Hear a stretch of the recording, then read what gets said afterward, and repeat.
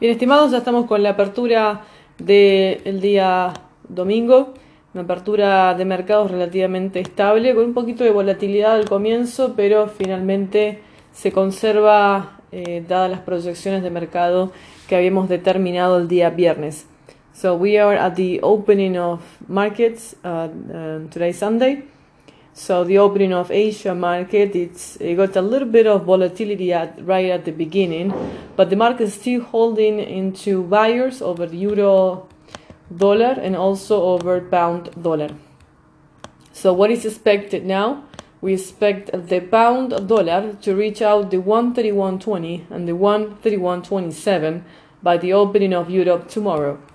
And what we expect for the euro dollar is the 116.63 and 116.67 for euro dólar.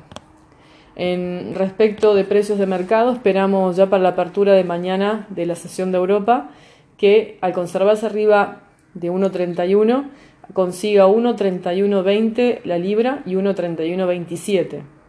Lo que sí se considera oportuno cubrir en 1.3090 con la libra dólar, 30,90, 30,95, por si hay alguna actividad de venta, pero idealmente, como digo, al abrir arriba de 1.31 se conserva en estado de compra y precios potenciales compradores con libra dólar.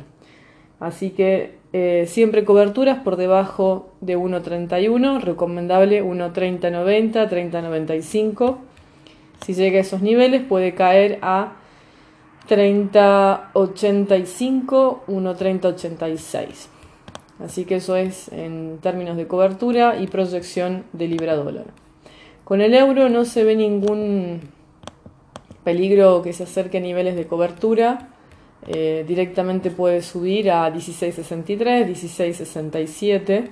Sin embargo, si ya tengo posiciones de compra, lo cual está bien, con euro dólar consideramos oportuno cubrirse en torno a 1.1645.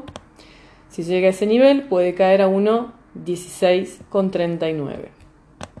Dólar canadiense abrió promediando a la baja, es decir, la preferencia sigue siendo venta debajo de 30.70, 30.80. Por lo tanto, preferencia de venta en dólar CAD todavía hay. Sin embargo, idealmente no hacer venta en dólar CAD hasta que por lo menos esté abajo de 1.3050 y está en 1.3060. So dollar Canadian, the projection for dollar CAD is still for sellers, but we don't recommend to sell unless we are below 130.50. So at this point we are at 130.50, 60, I'm sorry, so we don't really are into selling right now. But if tomorrow we get below 130.50, then yes, we're going to proceed and sell the dollar Canadian. En lo que respecta al oro, la preferencia sigue siendo para los vendedores. El precio de venta siguiente es el 12.21,98 hasta 12.20,43. Así que la preferencia en oro continúa siendo para los vendedores y ese es el intervalo siguiente. Y ya cuando llega a ese intervalo, el oro tiene mucho potencial de compra, por lo tanto se considera solo ese intervalo de venta. Aunque el oro está promediando a la baja drásticamente respecto al cierre de mercado del día viernes. So with gold, we expect sellers from 12.21.98 down to 12.20.43. So sellers still for gold. En lo que respecta a dólar yen, está todavía entre el 111 y el 110.90, por lo tanto no es recomendable nada con dólar yen. Sigue todavía en esa zona con mucha transición, sin dar una perspectiva clara de qué puede llegar a pasar con dólar yen. Sin embargo, debajo de 111 la preferencia es venta, pero no consigue quedar abajo de 110.90, por lo tanto no es ideal ni vender ni comprar en dólar yen y no está promediando ni a la alza ni a la baja de las últimas 3 sesiones de mercado.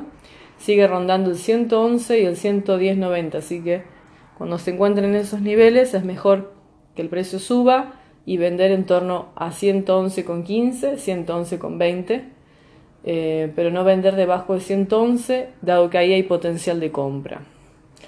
So the story with dollar yen is a little bit confusing due to the activity of the market below 111 is not really into selling. And the ideal situation with dollar yen is to wait until the market gets to the 111.30, 111.20, and then wait those levels to sell.